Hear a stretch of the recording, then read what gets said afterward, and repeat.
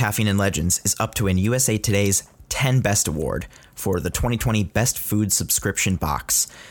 There's a link in the description. You can go ahead and click that and vote for them. You can vote once every 24 hours. I was a customer of Caffeine and Legends long before they became our sponsor. I even bought a box for each of my co-hosts for Christmas and they all loved it. As a religious coffee and tea drinker, I can honestly say this is the best service out there. As of right now, they're number 2, so if you can vote for them today, that'd be great. If you are interested in supporting the podcast and purchasing the Legendary Box, you can also find that link in the description. And don't forget to use the code FBOMB10 for an additional 10% off. Thanks, and on to the podcast.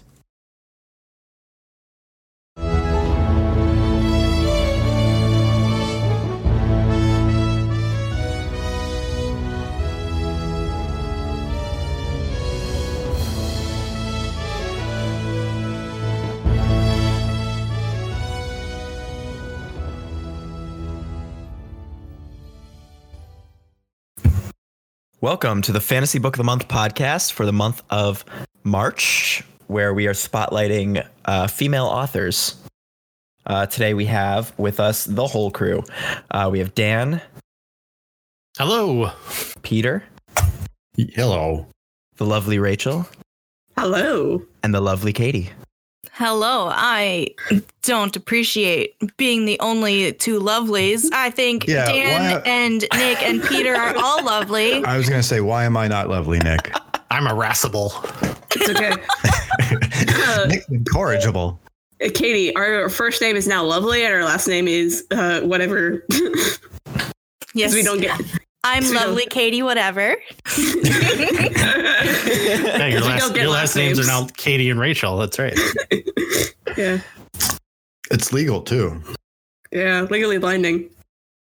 Legally I blinding. had a guy in here. He took the court order and everything. Yeah, great. His name's Craig. Craig. He wrote it down. How are you guys? We're doing good. It's snowing. I'm confused. Oh, I don't like it. It's snowing out here too. I got out of bed 30 minutes ago. It stopped snowing finally here. We're recovering from our last late night episode with a somewhat early morning episode, at least for Peter. Well, that's what I was going to say. If I told you I also got out of bed 30 minutes ago, it means a much different thing. It's true. And when Dan says we had a late night episode, for me, that was just the afternoon. Right. It was late for me.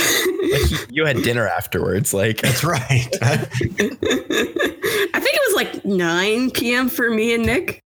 Was it? Yeah, wasn't that when we started? Yeah. It was rough. Ooh, we're getting them a peek behind the podcast here, guys. What, that we live in different time zones, so we can't choose a perfect time for everyone? We couldn't do that even if we all live next door to each other. Yeah. It's always a compromise. But think of all the fun parties we'd have. We could all just sit in a room together and ignore each other. Okay, that does sound pretty cool. Well, the thing is, I don't think Nick could do that. He's the one extrovert of all of us. That's right. He'd be trying to get us to talk. I'd be putting you guys on my gram. Your gram? Yeah, my Instagram. Oh, good Lord. Do you think I met my grandma? I did. I thought that you were going to have your grandma come over and bake cookies or something. I don't know, regular grandma stuff. Can I have cookies? Are we going to knit together? Now I want cookies. Well, all right, Nick, call your grandma. Yep. Hello? Speaking of lovely ladies. We need cookies. Stat. Oh my God. I need 50 cc's of milk to go with it.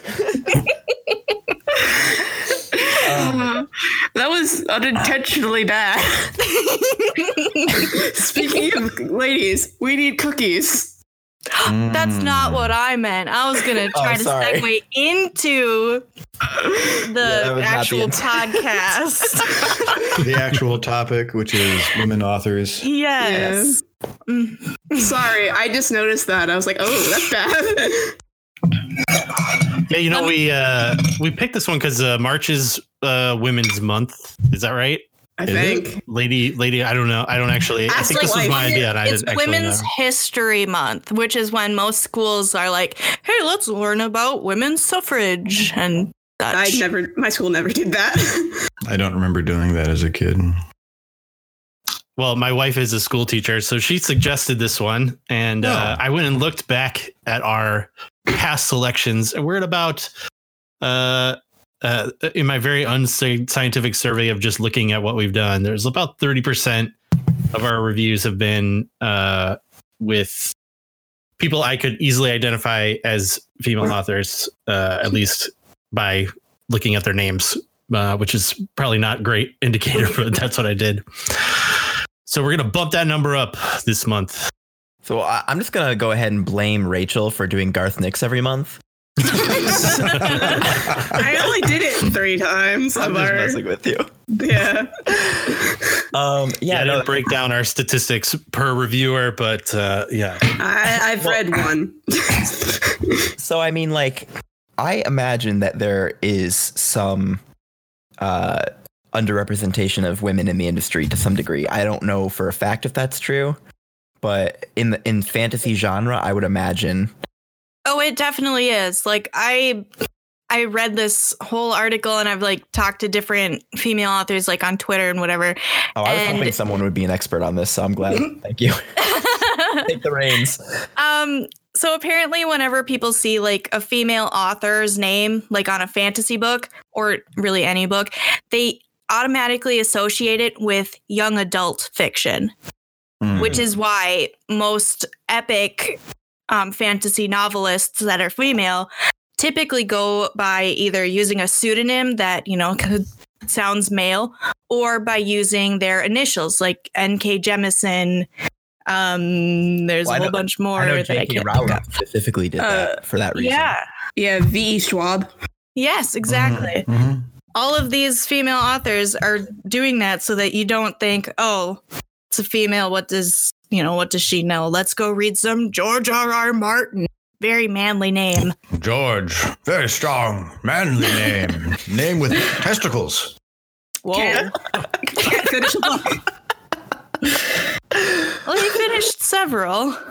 Can't finish the last few books. Yeah, the important one.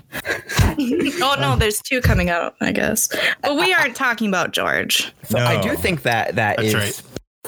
Starting to shift based on some things I've seen on the internet of like the authors that are getting promoted on just all sorts of different fantasy groups, which is a good thing, I think, because there's, especially with the book I read this month, I noticed that there is like certainly a female perspective that, like, when I read this book, I saw things a lot differently than I typically do in fantasy. How's that? Well, I'll get into it during my review more, I think. Oh, okay. This particular book that you're the reviewing. Book I read. I just thought like the way they viewed things was just really like actually genuinely different from anything I've seen before. Yeah, I 100% agree. My book this week too is way outside what I would normally read, and I really liked it. But I guess we'll talk about that more later. Can we take a hot second and talk about Little Women? Is that okay? Is that appropriate? I haven't seen that movie. I mean, I saw an old version of it. You can talk about it. Did you guys see the new one anything. Did Dan see it? No, I have no idea. Have not seen it. I don't leave my house. Yeah, not all of us can afford to go to the movies every weekend, Nick. Well, I was trying to set a goal this year of going to see the movie like every weekend, pretty much. Good Lord. And but like Little Women was so fucking good. Like, I know it's like the 10th time they've done it or whatever, but it was so I've heard it was very good. I heard it was very good, but I have no idea what the plot is. I didn't know anything about it going into it, but it's basically just like during the Civil War era, there are these 4 sisters, and they're very small. Their father calls them his Little Women, but but they basically, it just follows their story, I guess. It does flashbacks to them as kids and then modern day. And the sort of main character, if there was one, would be the sister who is a writer. So one of them is like an actress and a painter, and one of them is dead. Well, yeah. Just throwing that out there. Sorry. Yeah. But then one of them is a writer. And so she's trying to go out and like make a living writing. And She's initially like selling short stories under like a false name because people wouldn't buy it. But she eventually writes a story based on her life with her sisters called Little Women. And that's sort of the whole overarching plot is that book. And at the end, you watch like she's sitting there in the room watching the book get hand bound and stitched together and everything, getting ready to be sold. And it's just like a wicked good scene in an incredible movie. Like it's actually every single day I'm tempted to make it my number one movie of the year. Right now it's barely at number 2, right behind 1917. I really wanted to see that one. They're both so good, but I honestly have a hard time choosing between them. They're both so fucking It's good. interesting. In 1917, almost entirely male in its... Well, I mean, it's about World War II. It's just very... No, World War One. Oh, you're right. World War I. Yeah, you're right. My bad. I didn't remember World War II being in 1917. You're right. Yeah, now I want it to be about World War II, but someone got sent 30 years back in time. They would just massacre people because they have much better weapons. Well, I guess. I mean, like the machine guns from the era were, had to be not mounted. What's the right word? They had to be like planted in place, and they were serviced by 2 or 3 people. And Yeah. so if you just send one person back, I mean, they have a nicer, maybe more reliable rifle. I don't know if they get to massacre everybody. Yeah. I guess because World War II is really when like planes were first mass produced. Yeah, it was air They had power. dogfighting in World War I too. But not to the scale, like mass produced, not to the scale of World War II, though. Yeah, I think the dogfighters are more valuable too. If you lost one, it was a bigger issue because they were your Peter, stuff. write the story, please. Anyhow, Which story? The time traveler that goes back to World War One. So, women in science fiction and fantasy. well, so yeah, I was gonna say really quick. If you want to watch something this month, definitely go watch Little Women. It's really really good. But back to the main topic. Yeah. Did it have a female director? Yeah. Yes. Okay. She's pretty famous too. For Why am I forgetting her name right now? Shit. Activate the internet. Yeah, I don't know why. Greta Gerwig. Yeah, there you go. She's I've incredible. heard that name. I And haven't. it's just like a great cast. It's fucking awesome. Yeah. Quit swearing, Nick. I was going through my Goodreads to look at all the books I read. I was like, oh yeah, there's like 3 women that don't go by a pseudonym that I've read. That don't go by pseudonym. So, like, who are they? Like Samantha Shannon, Allison Goodman, Lee Bardugo. I was just going through these. Are they writing young adult? I wonder if like Lee Bardugo did write. She wrote the Six of Crows series, but she also wrote Ninth House, which is a adult fantasy. But I haven't read that one. I wouldn't really call Six of Crows young adult, would you? Just because the cast is like 16, and they're in. Okay. Yeah, I read it. There is some young adult tropes, and the cast of the age of the specific age of the cast makes me think young adult. I really like that series. Yeah. I would like to point out that out of all of these, I have only reviewed 2 books by males Yes. that we've done. I've only done 2. Lady Ruin and The Dinosaur Lords. The dinosaur. Yeah, that was episode 2 was our only entirely male episode And for that was authors. that was the Lit RPG episode. RPG episode. Well, maybe Yeah. I should do female RPG writers next time. Yeah, I asked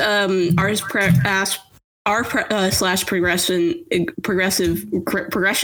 fantasy to get like female authors, and I got a lot of manga. Do you guys know anything else sort of interesting about this? Like, because I do know like fantasy RPGs, a lot of these things were sort of like a boys' club for a long time. And I don't know if there's like any interesting historical, maybe Peter might know some stuff. Do you mean like the hobby of like role playing games, that kind of stuff? Yeah. In You mean addition tabletop in particular. Yeah. I mean, that's kind of a myth Is it? that women weren't around. I mean, I think that really goes back to what became of the sort of local scenes, that oftentimes they were held in places that were sort of like male strongholds, the comic book shop, the gaming store, that were places that became unwelcoming to female gamers. But I mean, in the creation of D&D, even, I feel like there are female authors almost right from the beginning. And certainly some really great RPGs have been put out by female game creators. That last is absolutely true. I mean, the one that comes to mind right off the top of my head is Jenna Moran, who's written Nobilis, and Glitch is coming out very soon. And what's the other one? Chubo's Miraculous Wish Granting Engine, which while they're not actually games that fit my taste, they are marvelous works of writing.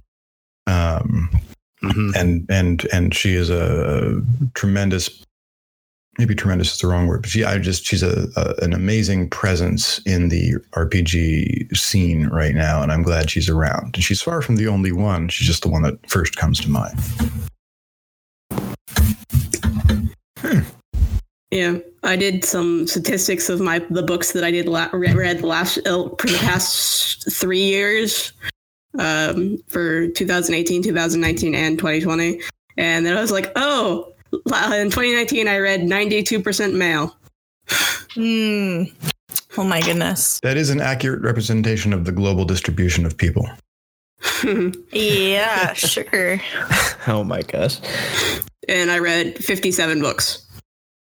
Yeah. I feel like a lot of the problem comes out of the fact that the sort of the classics, right, tend to be almost weeded out of female authors. Like, you'll hear about Ursula K. Le Guin, but a lot of times if you go into spaces like our fantasy or the Goodreads places, if you're like, hey, I want to get into fantasy, what are the suggestions? It's, you hear about George R. R. Martin and Tolkien and Brandon Sanderson, and then the list kind of stops.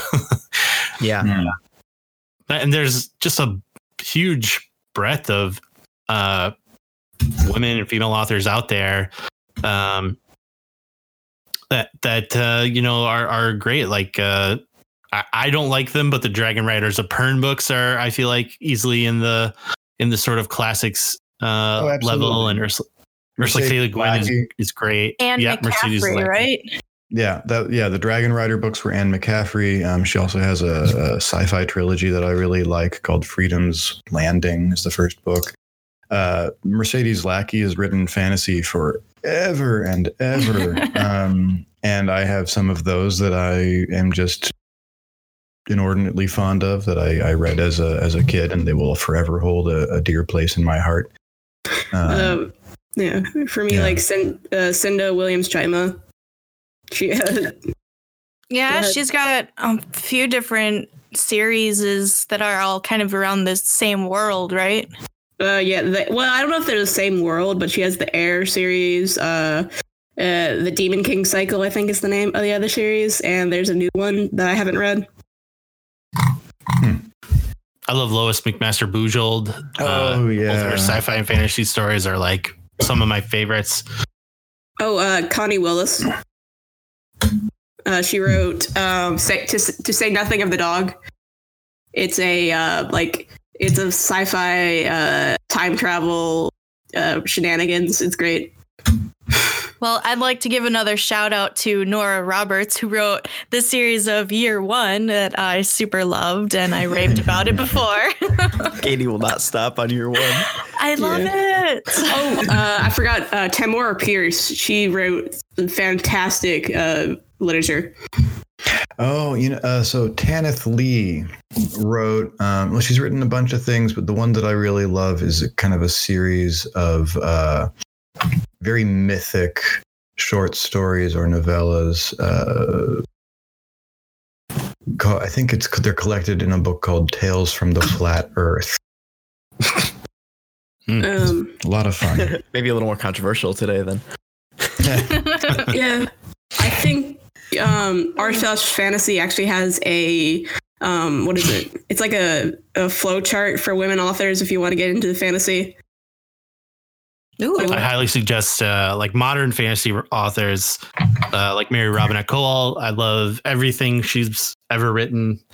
You know, she hosts the Writing Excuses podcast with Brandon Sanderson. I feel like they are easily peers in my estimation of two people who are writing just like fantastic books. It's just that, you know, she writes more constrained, I guess, like because her page numbers are reasonable. Well, it's not reasonable. Yeah. Well, yeah. I think the only tome that I've read by a female author is The Priory of the Orange Tree. Oh yeah. By Samantha Shannon. I would say the last few Harry Potter books probably count as tomes. Yeah. Yeah. I forgot how long they were because I listened to the audiobook. I also, I forget that I also own them. Well, they were in a box for a few decades. Oh my gosh. All right. Well, shall we dive in? I don't know. What do you guys think? Yeah. Let's talk about some books. Who wants to go first? I will. Take us away. I read His Majesty's Dragon by Naomi Novik, which Dan has also done another book by Naomi Novik. Is that Spinning Silver? Spinning Silver, yeah. Loved it. And my roommate read Uprooted, and she loved it. So I was like, oh, this is a cool author. And I found it in a used bookstore. So I was like, this looks cool. I also read the first two words on the back of the cover, and the first two words were aerial combat. And I was very intrigued. So this story is basically alt history of the Napoleonic Wars, but with dragons. And as we all know, you just put dragons into things and you make everything 100% more awesome. Am I correct? You're not wrong. Okay. Yeah. Especially when they're smart dragons and they can. They're very intelligent and they can talk, and that's always fun when they have a personality. This is the first book in the Tamara trilogy. I'm sorry, it's French. Which stars Captain Will Lawrence, a Navy captain who captures this French ship and discovers there's a dragon egg on board. And oh no, the dragon is hatching. Somebody's going to be its rider. And it turns out that the person who is going to be its rider is Will Lawrence. Does it bond with whoever it sees first?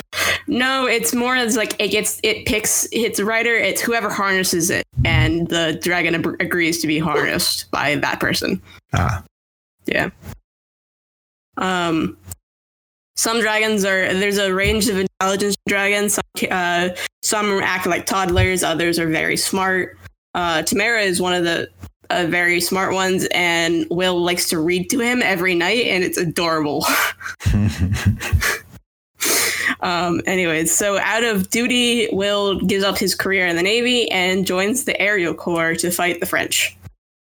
And this story is mostly follows Will and his interactions with Tamara and learning how to be dragon and rider for 75% of the story, and the last 25% is, oh god, the French are here, let's go fight them. And it's really fun, and I love watching the bonding between Lawrence and Tamara. I'm going to pronounce that wrong all the time, I apologize. And my dear, and it's still breaks my heart because it's like the pure interactions between them is great. They just have a really good chemistry. You can see that they actually really care about each other, and the author's descriptions about how they interact and how Will spends like half of his money to go buy gold chains. So Tamara feels more comfortable because he wants a hoard of gold to be a true dragon. And yeah. The only problem that I would say, it's not really a problem, it's for the reader, it's most of it's like dialogue and character interactions, and there's not a lot of action to the very end, and so that might cause a little issues for people who want action all the time. So you're saying that the dragon has like expectations about what being a dragon is? Is there like dragon society? Yeah, they when they get there, there's like a dragon training area where the corpsmen are chosen to be a aerial corps officer when they're 7 years old, and that's when they start the training. So go ahead. Is this lust for gold instinctive? Yes. Okay. Yeah. And it kind of, the dragons all interact there, and they become and there's three dragons that you see a lot that becomes best friends. Basically, there's like Maximus and Lily and Temeria, who are they're all friends, and they hang out together. That's super cute. Yeah. And little dragon pals. There is like a portion where it's like, if we're in danger, let's steal our riders and then run away so they make attack. Man, I would want to see that. I want that book where the dragons just say, no, this is unsafe. Why would we fight the French dragons? That doesn't make any sense. Let's get out of here. All right, Peter, write that book. Yeah, I'm reading the list. Well, it might actually be a book because this series is 9 books long. So we'll see. Gosh, are they all out already? Yes. Yeah. I say already. When was this published? Do we know? Like 2005. Oh wow, Shirley cranked them out. Yeah. Well, they're about 400 pages long each. Okay. Yeah, I'm reading the second one right now, and then Tamara like steals Will at one point, and Will's like, "What the? I'm getting stolen." That's awesome. I just love. It's like I know people don't. This is kind of controversial, or like people don't really like the series, but I love the Eragon series when I was a kid, and I love the interactions between Eragon and Saphira, and that brought me back to when I was a kid. I was like, this is so great.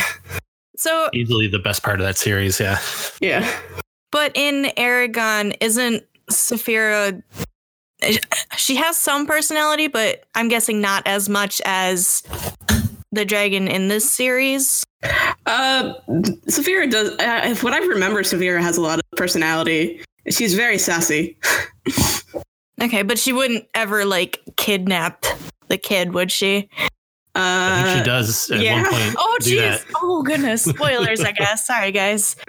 Yeah, I think she does. I think she does kidnap Eragon. It's like, no, I think it's in the first books that she kidnaps Eragon because they're running away from the Razak. Like right away. Yeah. Well, I guess I need to reread. That's hilarious.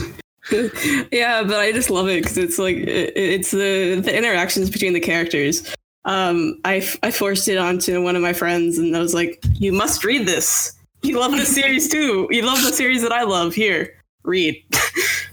Obey. Yeah, that's how I get people to read books that I love. I'd be like, I just force them. I have physical copies, so I was like, "Read this. It's good." Just like you like a book and you just go buy like 3 more copies and just give them to people. That's what happened to my first copy of Eliza Lockwood Amora. It became a floating copy between my friend group. Oh, that's awesome. This is the way of books. This is the way. Oh yes, this is the way. I had to rebuy the first copy of Eliza Lockwood because it got water damaged, and it just became a floating copy. Literally. Yeah. So what was the name of this book, Rachel? His Majesty's Dragons by Naomi Novik. Yeah. All right, nice. Let's put that in the to read column. I thought you read it already. I thought I had, and as I listen to you describe it, I have not.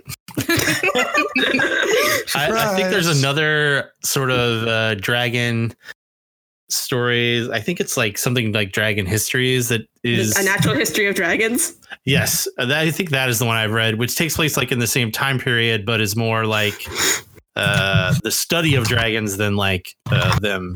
This is the book that I kind of want to read. Or anything. The book that I kind of want to read for next month. Yeah, I enjoyed it. It just was not. I mean, that if you are looking for a lot of fighting and action, that book will not be producing those things for you. So, well, I'm not. I was just like, oh, this seems cool. I'll put that. And then we chose our theme, and I was like, this probably will work. Yeah. Anyways. It's all. You know what? It's all loose at the end of the day. It's like. It's like whatever, man. You know. You just gotta go with the flow. Since when do we ever know what we're doing for this podcast? Oh, I don't have a clue what's going on. There was this one moment like a month ago where I knew what I was doing, but then it ended. Dude. Oh my god. Welcome to the 60s, guys. Welcome to the 90s representation of the 60s as presented by the 2020s. Describe Once Upon a Time in Hollywood. I don't even know. I'm pretty sure that's what you just did. I haven't seen it. Peter does live in Washington, so I believe. What does that have to do with anything? I'm not seeing a correlation here. Legality of something. Oh, yeah. Also, I live in Oregon Illinois. We're legal now. and California and Colorado. It's wiping. It's washing. It's waving. It's getting to the whole world, man. It'll never reach Ohio and probably not Minnesota. If I'm guessing. Well, maybe Minnesota. Nick, you forget where I live. Yeah, that's true. I also forget where you live. The person that left first during the Civil War. Heathen.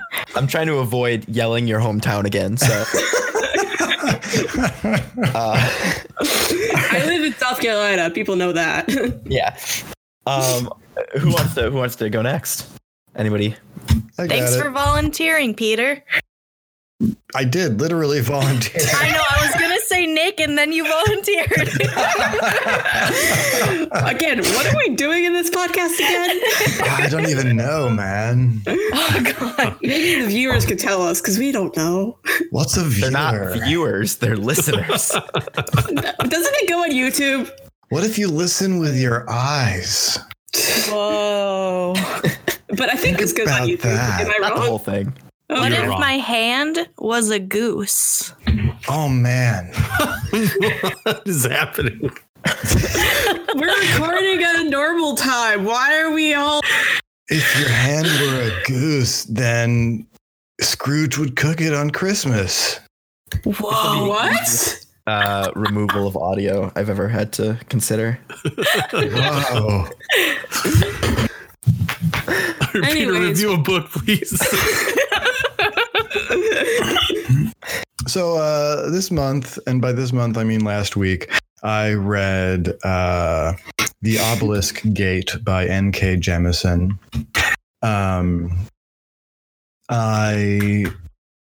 It's great. I mean, it shouldn't be a surprise. I think I might end up reading a lot of acclaimed books instead of trying to bring to light great books that fewer people have heard of, and that may be a flaw of mine. But it's a Hugo winner. It's the second book in the Broken Earth trilogy. N.K. Jemisin is a fantastic author, and she writes with a really unique voice in this series. I haven't read the third book yet. Actually, since I finished this book, The Obelisk Gate, yesterday morning, I spent a stupid amount of time searching my house 3 times for the third book that I was sure was there and couldn't find, so that I could start it. Spoiler, I found it. Yay! That's a good kind of spoiler. I read the Inheritance trilogy by her and really enjoyed it. I don't know that. These are the only books. No, that's not right. Wait, is the Inheritance trilogy? It's not the one that starts with the 100,000 Kingdoms, is it? That is the Inheritance trilogy. Okay. Then I've read the 100,000 Kingdoms, but nothing that came after it. And that was also a great book. Yeah. There were some weird parts for me, but overall it was really great. It's a great book with some weird parts. I can get on board with that. Yeah. It's mostly the sex stuff, the weird sex scenes. There is, I mean, I haven't read the rest of the trilogy, so maybe there's some weird sex I'm missing. I think it was in the first book. It might be. I suspect there's weird sex stuff in the first book. It's been a while since I've read it. But that's my personal hang up. I don't like reading weird sex scenes in literature. What about normal sex scenes? Yeah, I was going to say only normal sex scenes then. Well, it's just like if I'm not expecting it, I'm like, what? I get shocked. Surprise sex.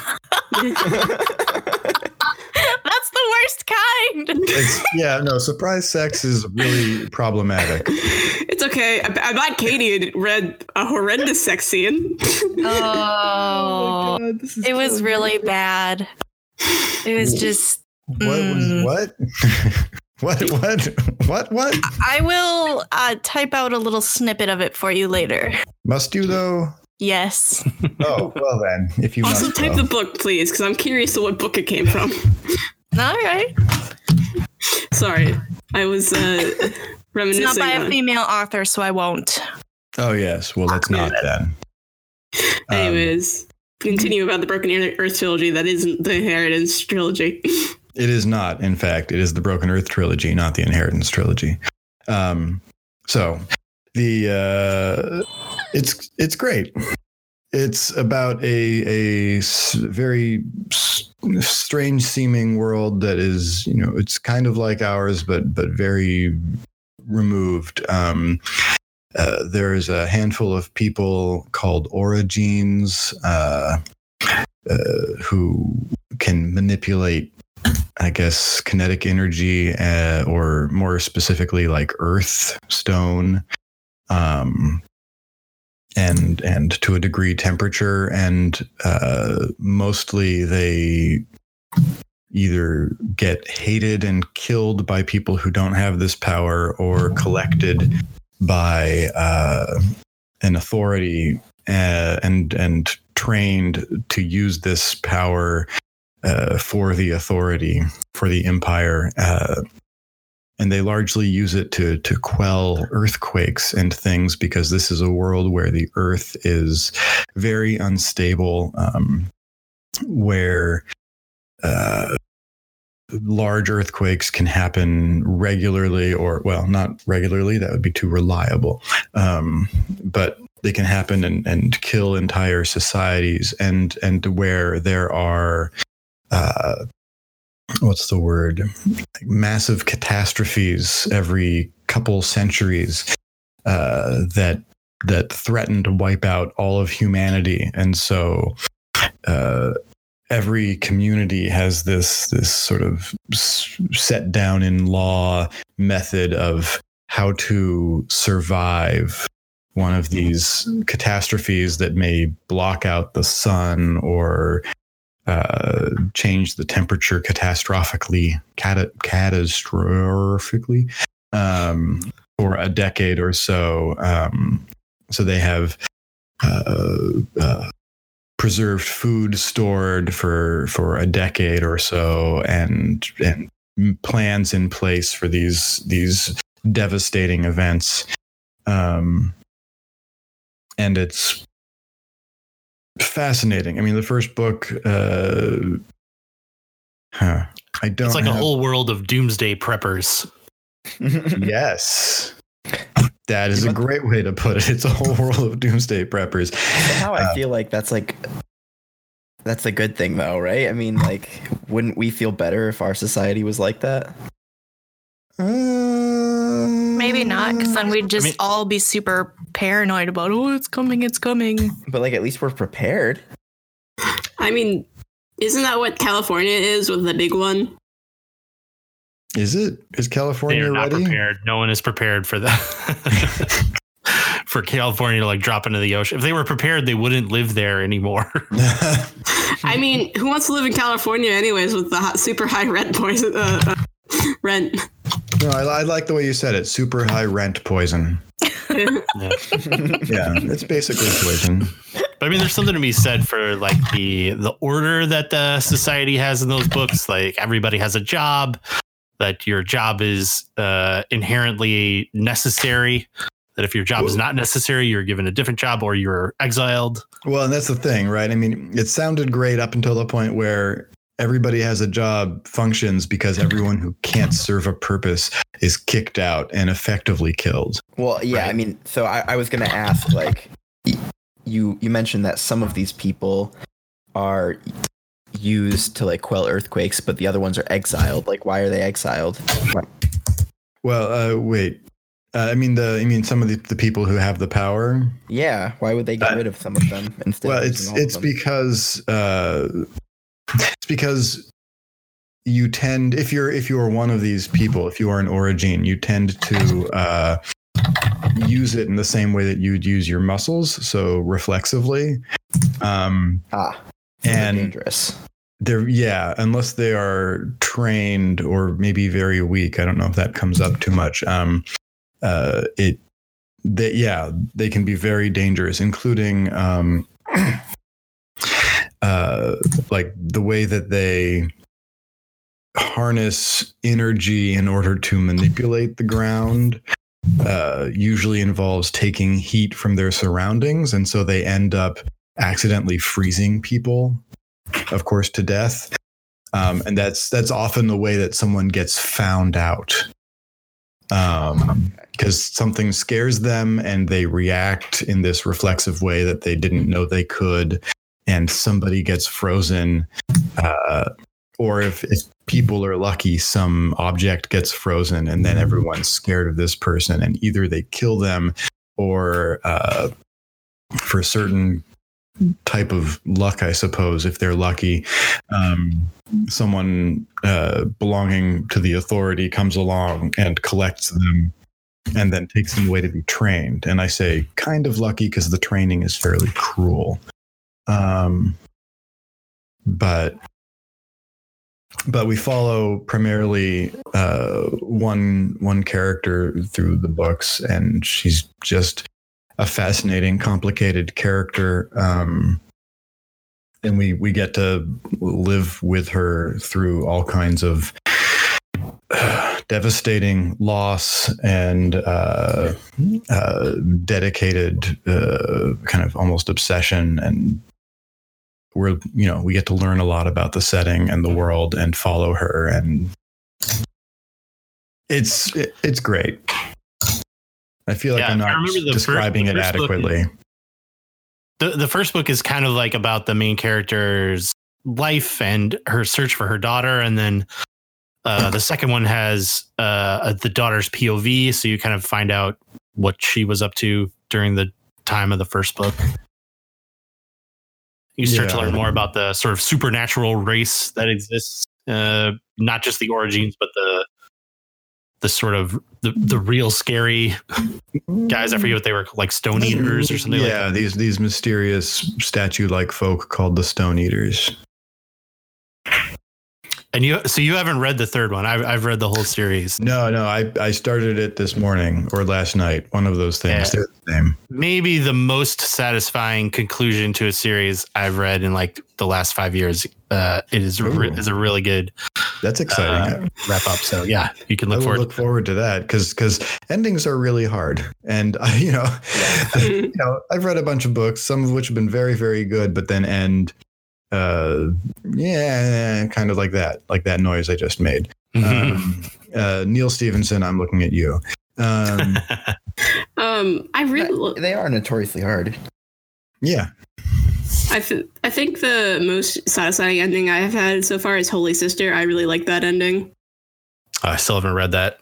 No. I need to get to it. I posted a cute fan art. What was it called again? The Book of the Ancestor trilogy. By Mark Lawrence.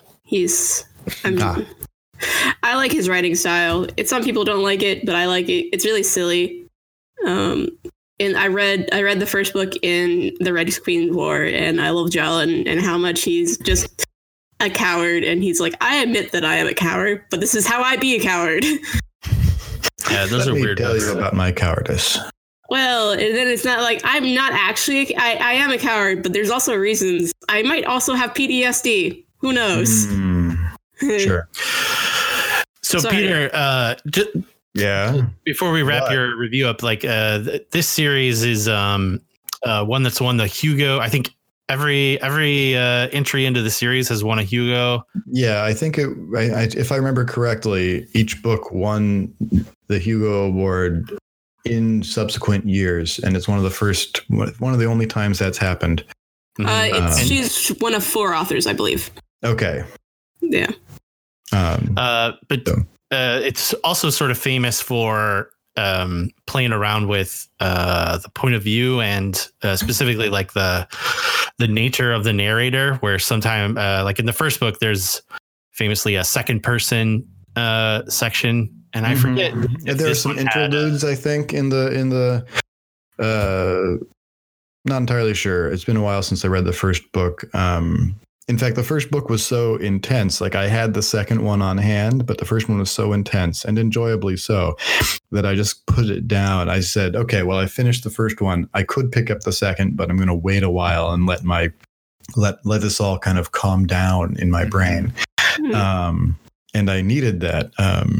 But at the same time, that means that now, talking about it now, I don't have quite the clear memory of it. I think there were interludes in the first book where maybe we got some second person address or well, in the first book there are 3 point of views. There's and it's kind of a spoiler to talk about who those point of views are, but there's basically 2 first person point of views and then a second person. Okay. And if I think one of the first person is in present tense and the other first person is in past tense. Yeah, if I remember correctly, second tense? No, second person is notoriously hard.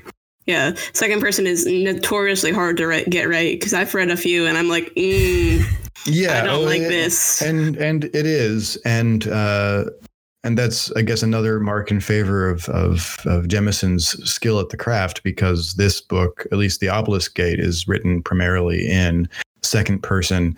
The narrator is basically telling the story to the main character, with occasional interjections of what the narrator is thinking or feeling, and some alternate chapters where it's third person talking about another important character. That's ambitious. It's ambitious, and it's really well done. And it seems to be something I'm reading more of lately, because I think 1-2 episodes ago, I read The Raven Tower by Anne Leckie, which was also primarily in second/first person. Yeah, I think that's my main hang up into getting into the series, because second person screws with my head a little bit. Sure. Yeah, it can be harder to read. It's definitely, at least from my experience, harder to write. And I think it can be easy to make a misstep in that regard, but Jemison does it really well here. Yeah. Would it be all what right? I'm saying is you're wrong, and pick it up and read it. Sorry, what, Nick? Would it be all right if I take us on a small tangent related to Never. We don't do that here. What's a tangent? What's a secant? Do you want the mathematical term? So I recently was watching a YouTube video, which you can probably easily find, about second person, but in video games. And they were saying, like, is there a video game that exists that is second person? And it was sort of like a video game essay, like a video essay.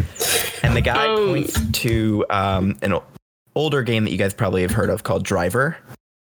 Oh yeah. And there's the one where you leap from car to car. Yeah, that's Driver San Francisco.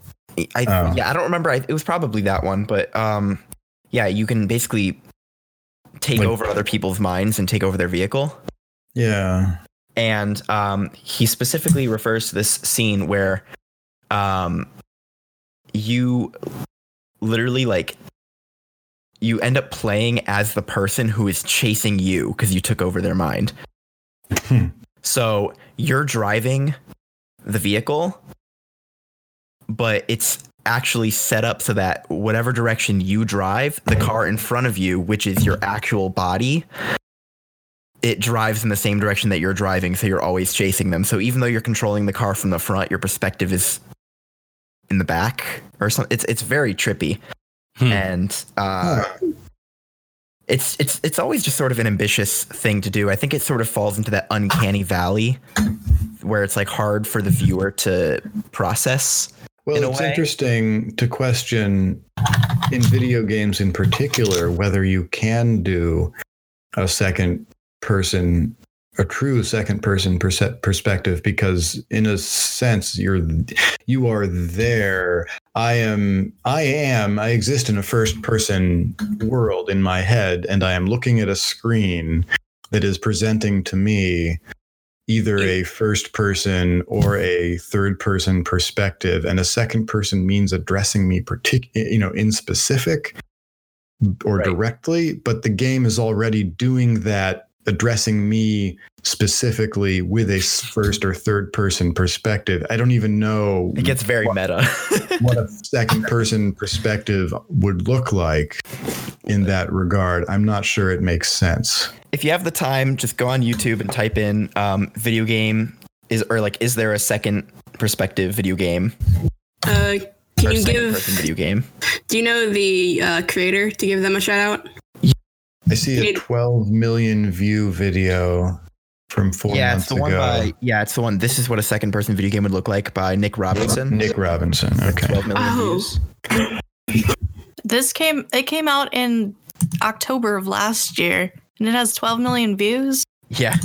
I don't think you've ever seen a Sophia Nygaard video. I have not. I don't even know what that is. Sophia Nygaard's pretty cool. Yeah.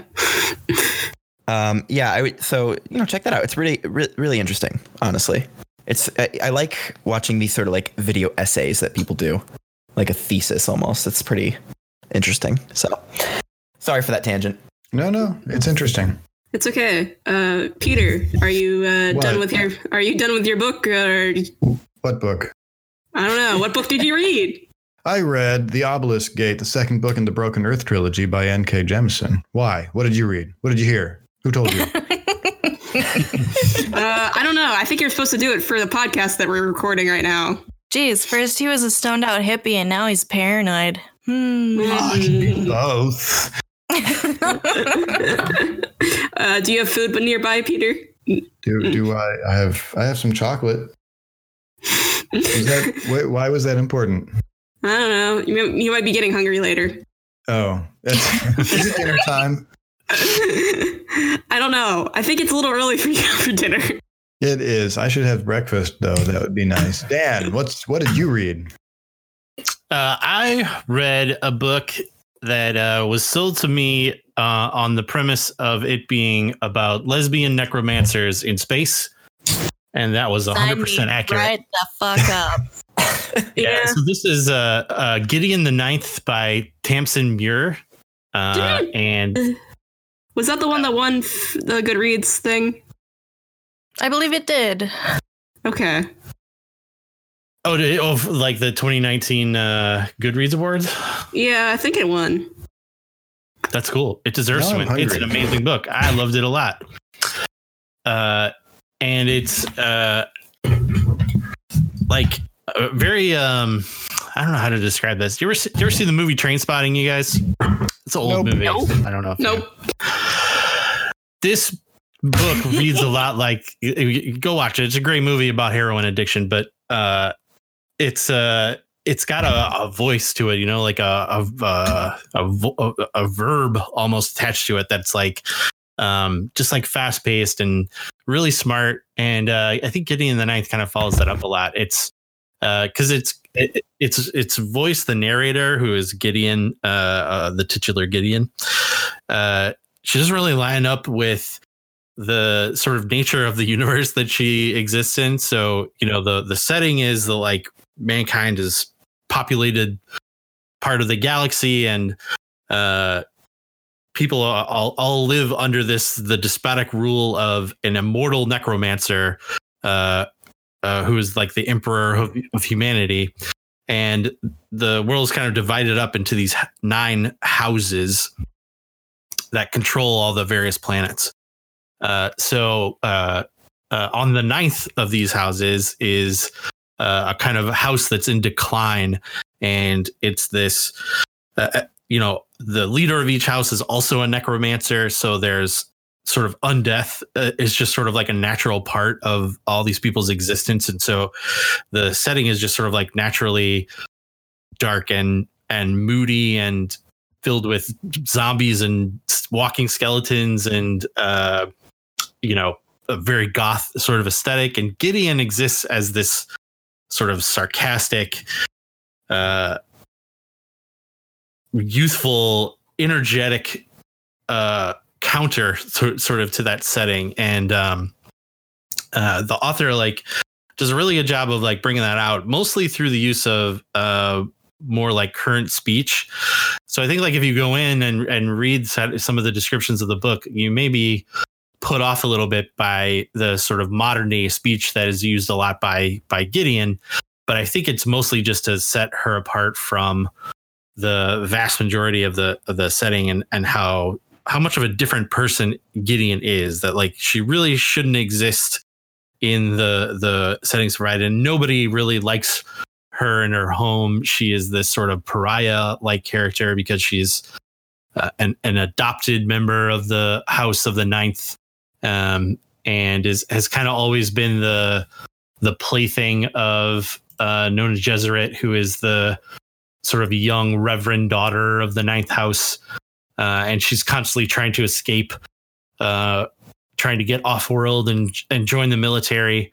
But you know, she never succeeds. The daughter of the Ninth House is always out to shut her down and keep her tied up.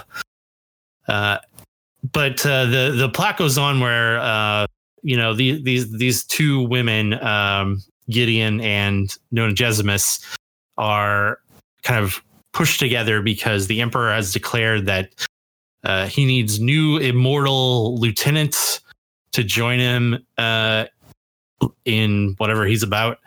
And so he gathers representatives from all the houses. So every necromancer of the house needs a cavalier to be sort of like their assistant, their protector, their bodyguard. And for reasons, the Reverend daughter decides that Gideon has to be this cavalier for her, that the people she has with her are too old and useless.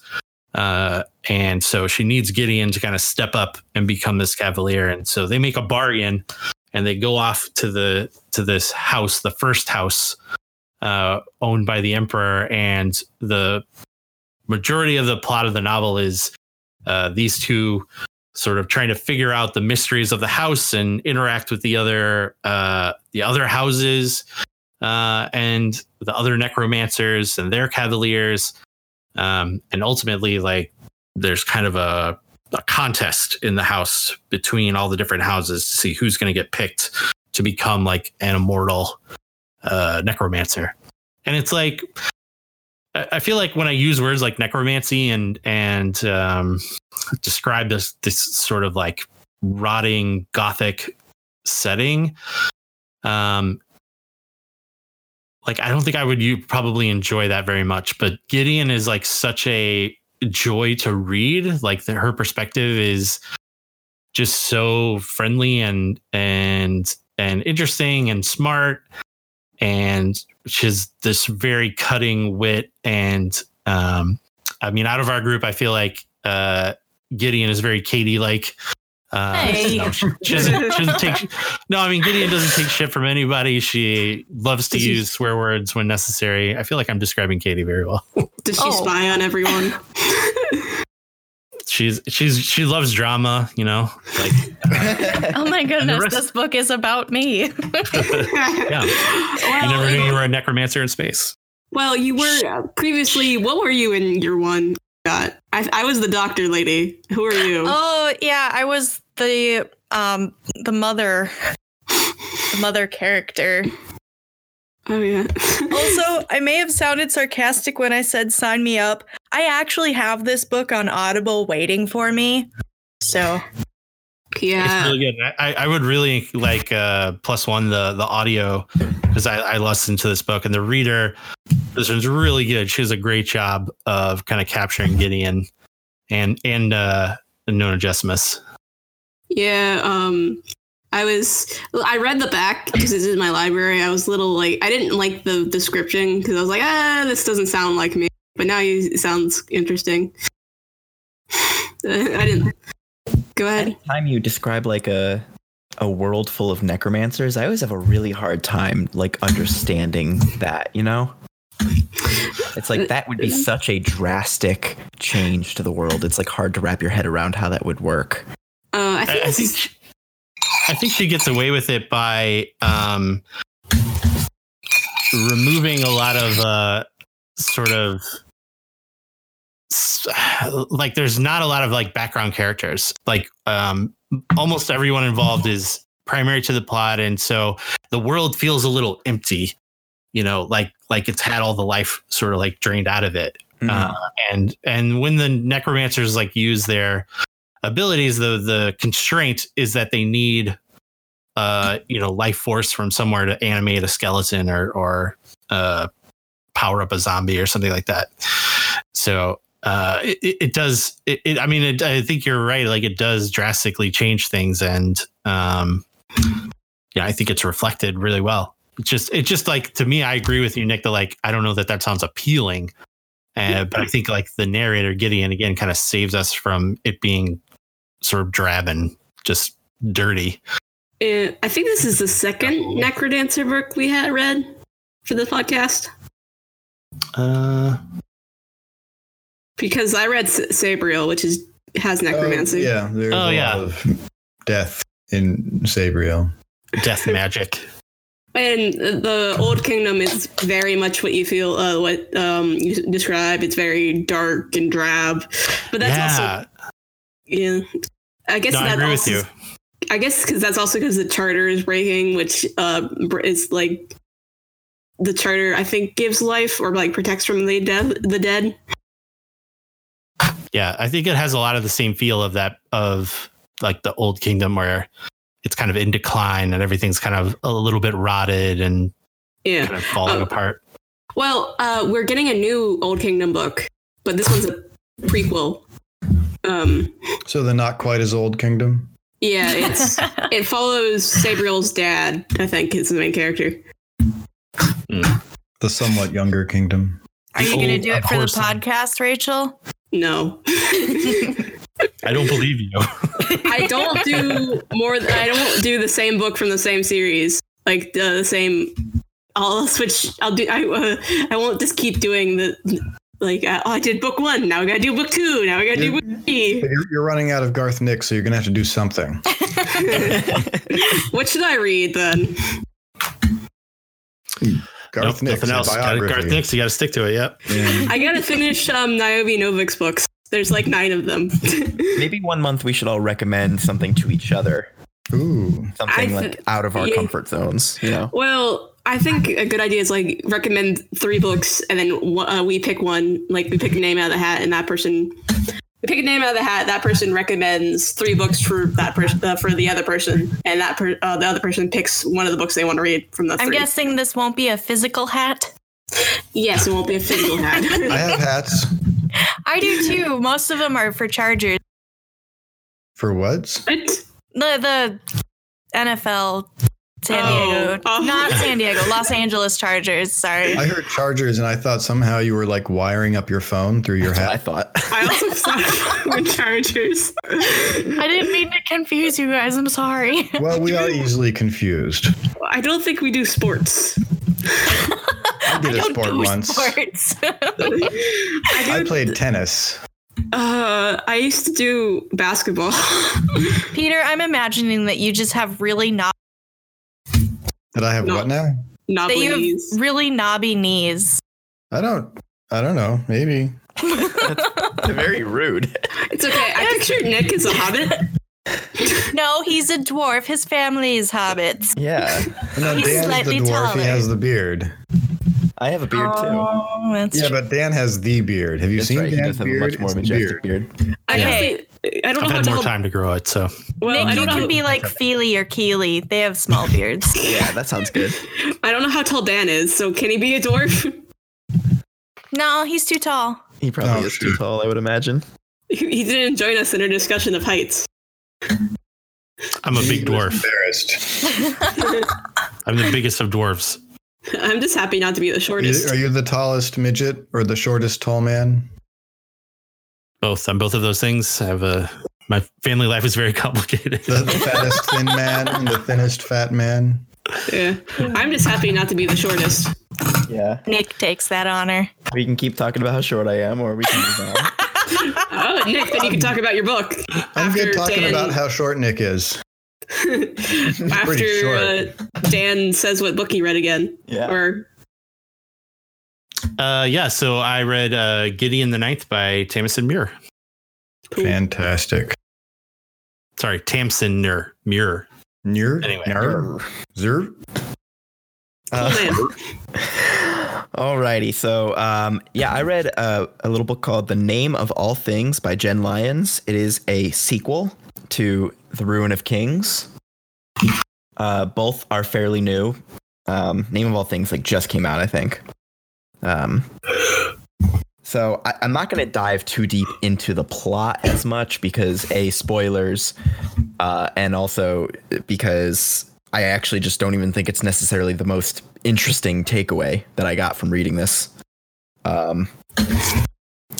But she does a very interesting thing in both of these books where she basically the characters in the books are reading you the story or telling you the story as you go. So at the beginning of every chapter, there's sort of a brief present day.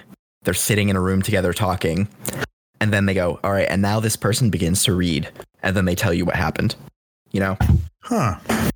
So basically, I would say the first 3/4 of the book is these people telling the story of what has happened. And then and the second book takes place pretty much in the same timeline that the first book takes place. It just focuses on a different character this time. Actually, the character that this book focuses on is telling her story to the main character from the first book. So is it similar to how Peter's book was with the weird point of views? A little, yeah. I mean, it's not as ambitious, I don't think necessarily. It is, it's done very well, but I don't think it.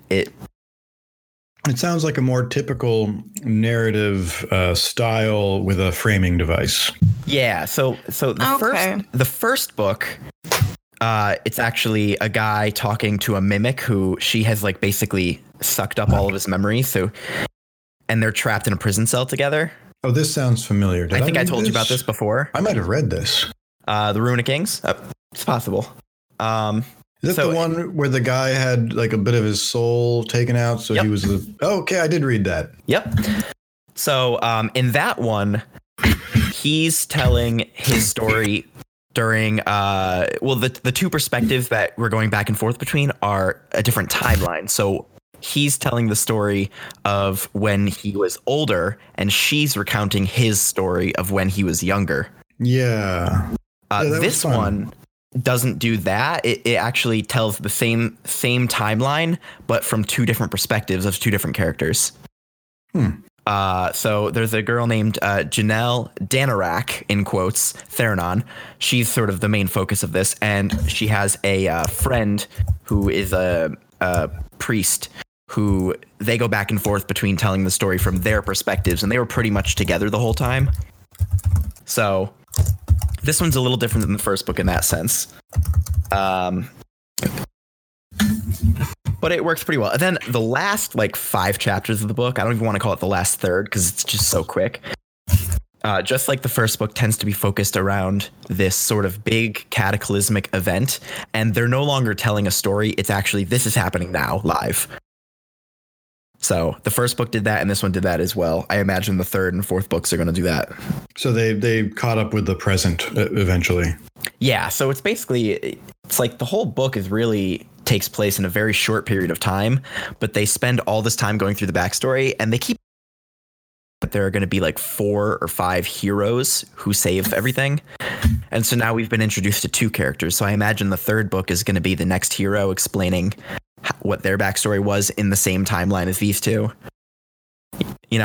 That's how I imagine this is going to go. So it's kind of like Into the Spider-Verse, where it's like, and it's like, I've been Spider-Man for so long. This is their short intro, but expanded into book form. Yeah, almost. Or in some ways, it's also like Stormlight Archive, where each one is really, there are the events going on, but then there's a focus on the backstory of one of those characters. Yeah, like the first chapter of Stormlight Archive is telling the murder of King Galavar from different person's perspective. I was actually thinking how the first book is focused on Kaladin, the second one's Shallan, and the third one's Dalinar. Yeah. So, yeah, I think that's sort of the thing. But the most interesting thing I think about this book to me that I really took away was they introduce a new sort of subculture within the kingdom called the Jorates, which it's the I don't think it's a kingdom. It's a region called Jorat. So the Jorates people are a sort of horse culture. They love their horses and they treat their horses like people or better than people in some cases. And there's also a new type of creature that is sort of like a horse, but it's actually called a fireblood, and they're just as intelligent as people. They can talk and think, but they speak a language that most of the other people in the kingdom of Kor can't understand because it's just like, it's sort of like a Jorat thing. And yet you really didn't want to do horses for our next theme. I mean, we can do horses. Well, that's why I was complaining. I was like, well, I would have to do this book that I was planning on doing for this month. Well, you can pick a different book. With horses. But that's not even the interesting thing. The interesting thing is how this culture views gender. So they sort of, they view people not in terms of male or female, but in terms of stallion or mare. And so basically male or female. Well, no, that's the thing. So Janelle, her biological sex is female, but she's a stallion.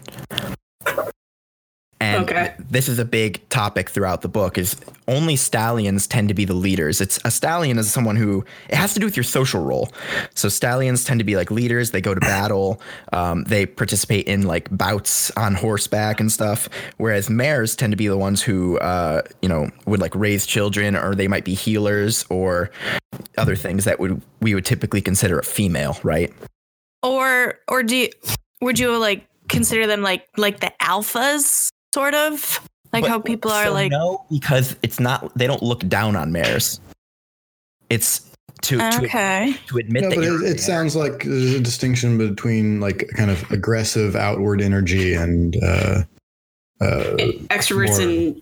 It's really more about leaders and followers in many ways. They talk about this thing called fidage, where it's like fealty, essentially. It's like you owe your fidage to somebody because you respect them and you choose to follow them. So even though you're a stallion, you're a follower of a different stallion because of respect. Or because defeated you in battle and that type of thing. So it kind of reminds me of the Cayman from Codex Lyria. I didn't read that, but I don't remember. Well, it's just like they use enemies. Oh, the Canem, right?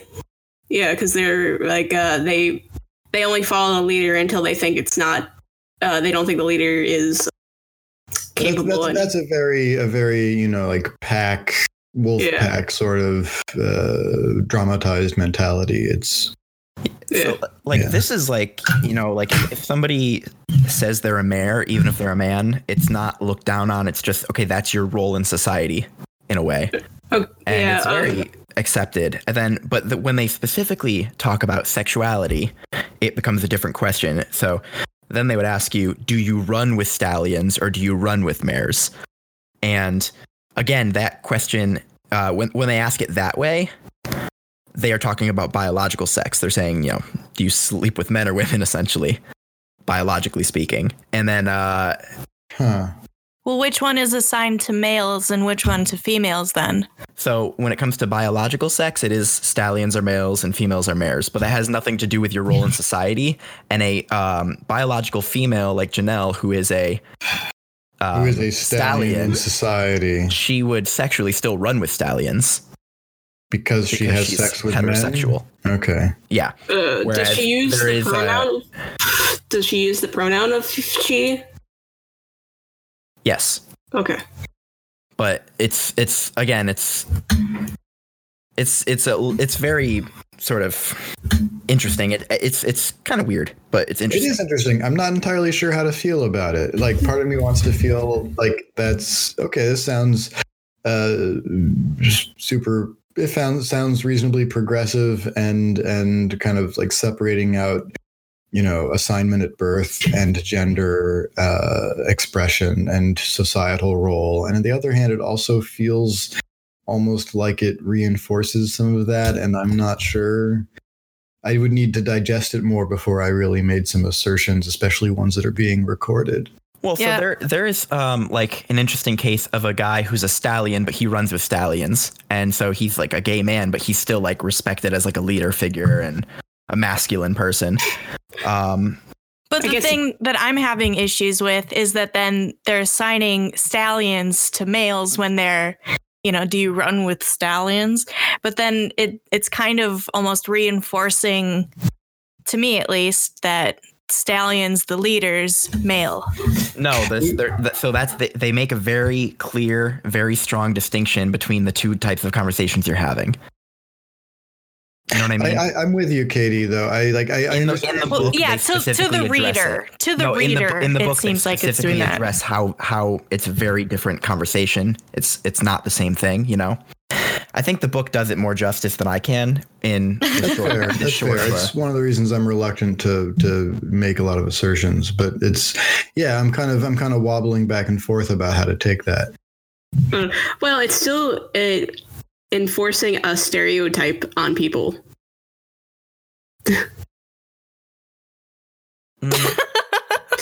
Well, let's not all talk at once. No, Yeah. it's not that I want to ignore your statement. I'm just, like I said, I'm still busy digesting. I would have to read it before making a statement. I will add it to my ever-growing pile of books I need to read. I think that she handles the issue very well. Okay. I really do. Since you're the one who's read it, I will take that. And like another thing, like, it's they might ask, like, do you run with stallions or mares? And you might say, I don't run at all. And oh, okay, say that's something cool. like that, people in Jorti's culture will respect you, and they won't try to make any moves or anything like that. They'll say, oh, okay, that's fine. Or you What say, if I you run just- with both, or What whatever. if you just don't run because you're too fat?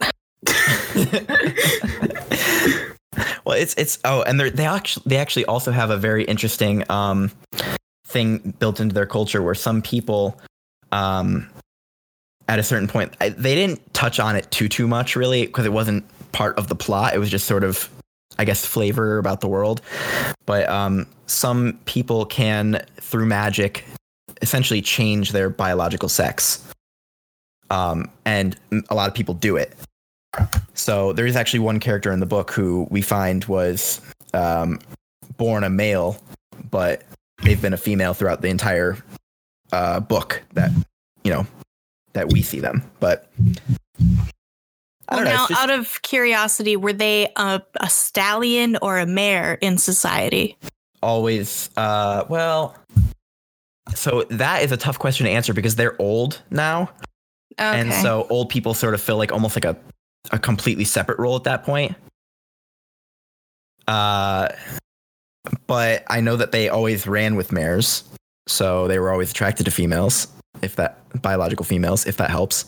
And they still are. I don't know, actually. I think they were a stallion because they trained in sword fighting. I was just curious. Yeah, I don't think they actually answer that question as clearly as I would like. But yeah, it's very interesting, and I think it's not necessarily like driving the plot or anything, but it was the thing that it was a different way of thinking and a different way of approaching the topic that I just found fascinating. So it stood out to me more than the actual plot of the book did, in a way, because it was just so different from anything I've read before. But yeah, I recommend reading it. And if you guys do read it and you find some other issues with it, I'd love to chat more about it, honestly. This is not What a did topic you read I've again? delved into as much. So it is called The Name of All Things by Jen Lyons, sequel to The Rune of Kings. And the third one is I don't think the third one's out yet. The Memory of Souls. It's coming out October 25th of this year. How is she publishing these books so quickly? They're probably pre-written already. Holy crap, though. She's moving. That's like a thing they do now is They write the whole series. yeah, they don't release the first one until they're very close to finishing the third one. And so they can kind of like boom, boom, boom, hit them all at once. Is that a publisher thing or an author thing? That is a publisher thing because they're trying to head off those people who refuse to read a series before it's finished. So they're trying to give like guarantees to people that like, hey, we're definitely going to finish this series. Here are the release dates, So for it's like for as every soon as book they in the release series. one, they announce the next one. Probably, or at least put man. the Goodreads entries up, that kind of thing. Okay. I mean, it probably keeps the momentum. They've started doing it in the self-publishing world a lot too, where people are sort of saving up their self-published books into complete series before they release them for that same reason. So the Netflix of publishing. Yeah, pretty much. Yeah.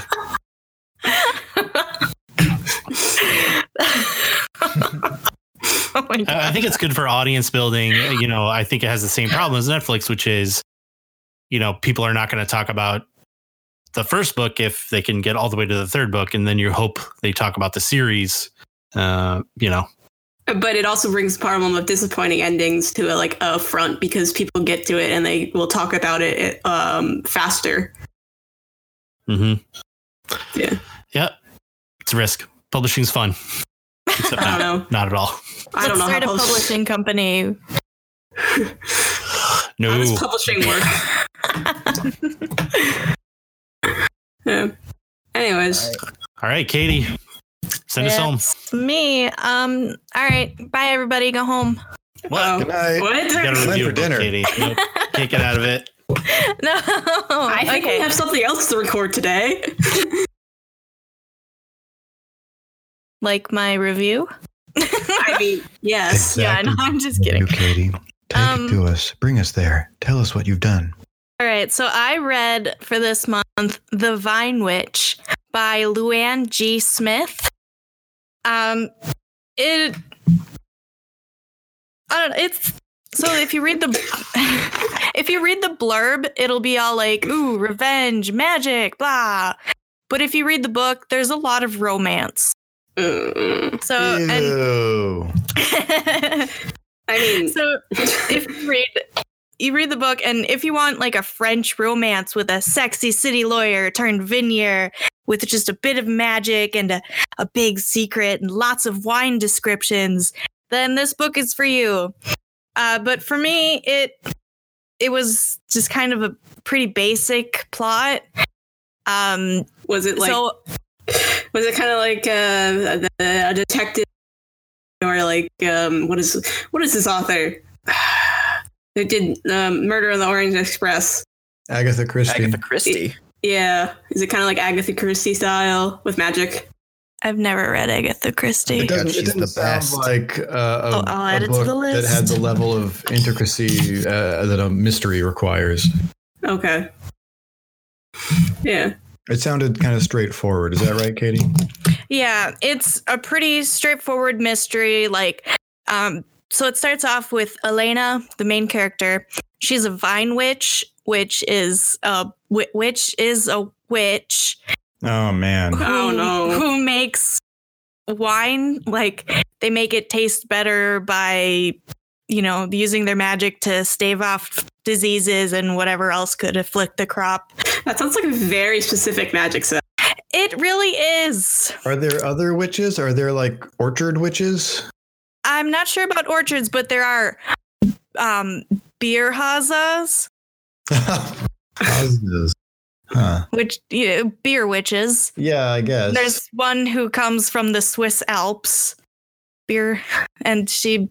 Yeah. Anyway, so it starts off with Elena being transformed back into a human. She starts off as a toad. As one does. Why? Because she was cursed In 7 media years res, ago. baby. She was, yeah. Okay. It just starts you off that way. And it was like really confusing and kind of gross because it like describes the transformation and that she has to eat her toad skin to retain her human memories or something. It was just gross and I think a terrible beginning. Did it serve the plot whatsoever? Well, No. if she hadn't retained her memories, it would have been really hard to have a story. I mean, Yeah, but she And didn't everyone need knows to. you have to eat your toad skin. but could you just cut the beginning out and then start from when she's not a toad and it makes perfect sense? Does it serve Kind like, of. Does it serve later? Is it like foreshadowing for something else? Well, so she is like, oh no, I finally broke this 7-year-long curse. And then she's like, well, I bet it was my ex-fiance who cursed me. And so I'm going to take revenge on him and the witch that he got to curse me. So she makes her way back to, the vineyard that she grew up on and finds out that her ex-fiance is married to the Bierhase. Bierhase? Hexa? Bierhexe. Hexa. Yes, that's the one. Oh, sorry. I listened to the audiobook, and unlike Rachel, I need to see the words. That's okay. I speak German. Thank you. Thank you for that. I watched the one anime that talked about the last witch that's named in German. Izetta the Last Witch. Die letzte Hexe? Yeah. Toll. Yes, but I also need to see the words, Katie. Do you think I could spell things? I edit the reviews. She can't spell things. If you just check out my Twitter, I can't spell. I spelled good God. Oh, goodness. Oh, I God. did just like that tweet a moment ago. I didn't notice until Peter liked my tweet. I was like, oh. Got The it. spelling errors go. That was a good one. Yeah. That was a God one. Yeah. Anyway, so the story goes from a revenge to a romance to a murder mystery. So some of the twists are super predictable, and the timing that the background information is revealed is kind of wonky. Because I didn't really care about Elena until almost the very end. It sounds like you should care about your main character. It really does, yeah. Yeah. So it was yeah. It was meh. It was, a nice little story. It was predictable and largely forgettable, Okay. unfortunately. So a meh book. So a meh. So 3 mehs out of 5 Yes, mehs. 5. Yeah. This is my third meh book, I believe. Katie, you gotta pick better books. Well, yeah. Well, I admit I read The Obelisk Gate, which also, as I think about it more, I think I just kind of reviewed really poorly here on the podcast. I felt like I was blah. But regardless, I read it in the last week because the book that I had ready, it was kind of meh, and I didn't want to. I would rather say really nice things about a book. Yeah. Well, I guess I'm not that kind of person. Katie, we established you're mean. Yeah, sorry guys. One of my problems is that I'm very easily impressed. And so I can read a bad book and just be like, yeah, I had a great time. I don't. Yeah, I'm very That's how I am easily. with movies. Yeah, I watch so many crappy movies now. too. Oh, I watch a bunch of crappy movies, but I know their shit, and then I talk about it. Because of all this podcasting I've done, I've actually seen more bad movies than I've seen good movies at this point. Oh no. Well, I there watch you go. a bad movie every week. Maybe you should start a good movie podcast. Well, it's funny because that entire podcast spun up from my friends trying to do a weekly movie night with me so I would start watching good movies. So in other words, they screwed up. Yeah, it devolved. Oh my. Yeah, I'm very easily entertained. If it has good characters, I'm like, yay. I don't know. I'm as long as the prose aren't horrible that I can tell it's bad prose, then I don't really care. I feel kind of the same way. Yeah. Good characters can save a book for sure. Well, I'm glad that we have at least 2 critical people here to like keep us at bay. Wait, who are they? It's probably you and Katie. Oh, okay, good. High five, Katie. I have no problem. Birthday taste. buddies. I have no problem talking about a book I didn't like. That's true. I have a hard time finding a book I don't like. I will tell you things if books do objectively bad. Subjectively, I'm like, this is my opinion. I didn't like this. Yeah, like there are a lot of books that I've read, even for this or not for this podcast, that I know they're bad. I know that they're flawed, but I just keep listening or keep reading. Oh, like Spellmonger or whatever? Yeah, that one's like very bad, but like I'm on book 4. Why? What is this? It's a bad series. It's not good. Let's not talk about it on the podcast. We'll talk about it later. Don't listen to You it. want to accidentally send someone to go read that series. It's not good, but I'm also just a completionist, and I'm like, well, I've started. Oh, I am that way too. Like I put down the 3rd book of the Dinosaur Lords trilogy, and I finally had more time to. So months later, I've finally picked it back up, and I'm like a third of the way through from when I stopped. I just picked it right back up from where I was. I have to finish it. It's frustrating. I broke myself of that. Yeah. One day. I don't buy books unless I know I will love them. Ooh, I love buying books. I just bought a whole series from an author I've never heard of because they were all at Savers. So shout out to Catherine Kurtz, who wrote the Dereni novels. Never heard of that. Me neither, but I have all of them. I look forward to hearing about them one day, Katie. Oh, yes. I'm going to read them for this. Anyway, Katie, what did you read so we can wrap up? Yeah, I read The Vine Witch by Luann G. Smith. And it was meh. Yeah. And it was meh for me. But some people might like, a lot of French words. It might be a French popcorn novel. I like popcorn. I like novels. Fresh popcorn does not sound good. Anyways, that's our podcast. This is our podcast. I've been Rachel. You have been Rachel, but Yes. no longer. Yeah, I'm the lovely Rachel now. Thanks, Dan or Nick. Who said that? It was Nick. Thanks, Nick or Dan. Don't rub that on me, man. Yeah. Thanks, lovely Dan. So, Rachel, what's our topic next month? Animal companions. Ooh. Yay. I already have notes written, even though I haven't picked a book yet. I already know like things I want to talk about. I have Yeah. one book in mind. There's a trilogy I've read like 3 times that I might just. Wow. God damn it, Peter. It must be pretty dang good to read it 3 times. It's special. I kind of want to find something super sad, like Old Yeller, the fantasy Old Yeller. No. If Now I I want to wanted, write the fantasy Old Yeller. All right, add it to the list. Okay, one more thing Katie tells me to write. well, Katie gives us writing goals that we have to do. I'm not very good at does he? doing them. No, mainly because you give us to them at like noon, and I'm like, I'm already halfway done with the day. Well, it's 11 o'clock for me, okay? It's Well, only an hour. You're taking away my excuses. It's 9 a.m. when I get them. My excuse is I'm at school doing actual work. Oh. All right. Yeah. Anyways, All right. So we will see you again in April. don't we need to? Don't Is we need it to pop? Yeah, I'm No. doing all Yeah, that. go ahead. That's what we're doing right now. Oh, okay, cool. That's what we're doing. We You need to can streamline find- this process. Yeah, you can find this podcast and more like it on toomanythoughtsmedia.com. And where can we find all you guys? Someone go.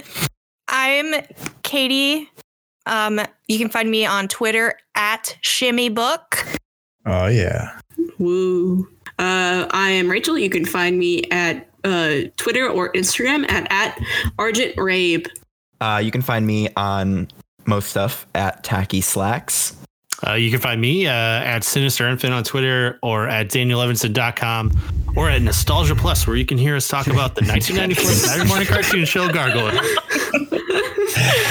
And I'm Peter Schaefer. You can find me at Shoeless Pete on Twitter. You can read things that I write at paschaefer.com, or you can follow my game design at shoelesspetegames.com.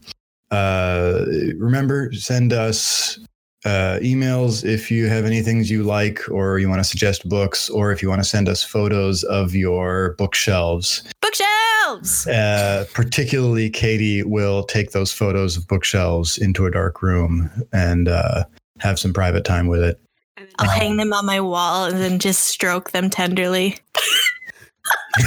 Like Gollum, my precious. Hi, precious.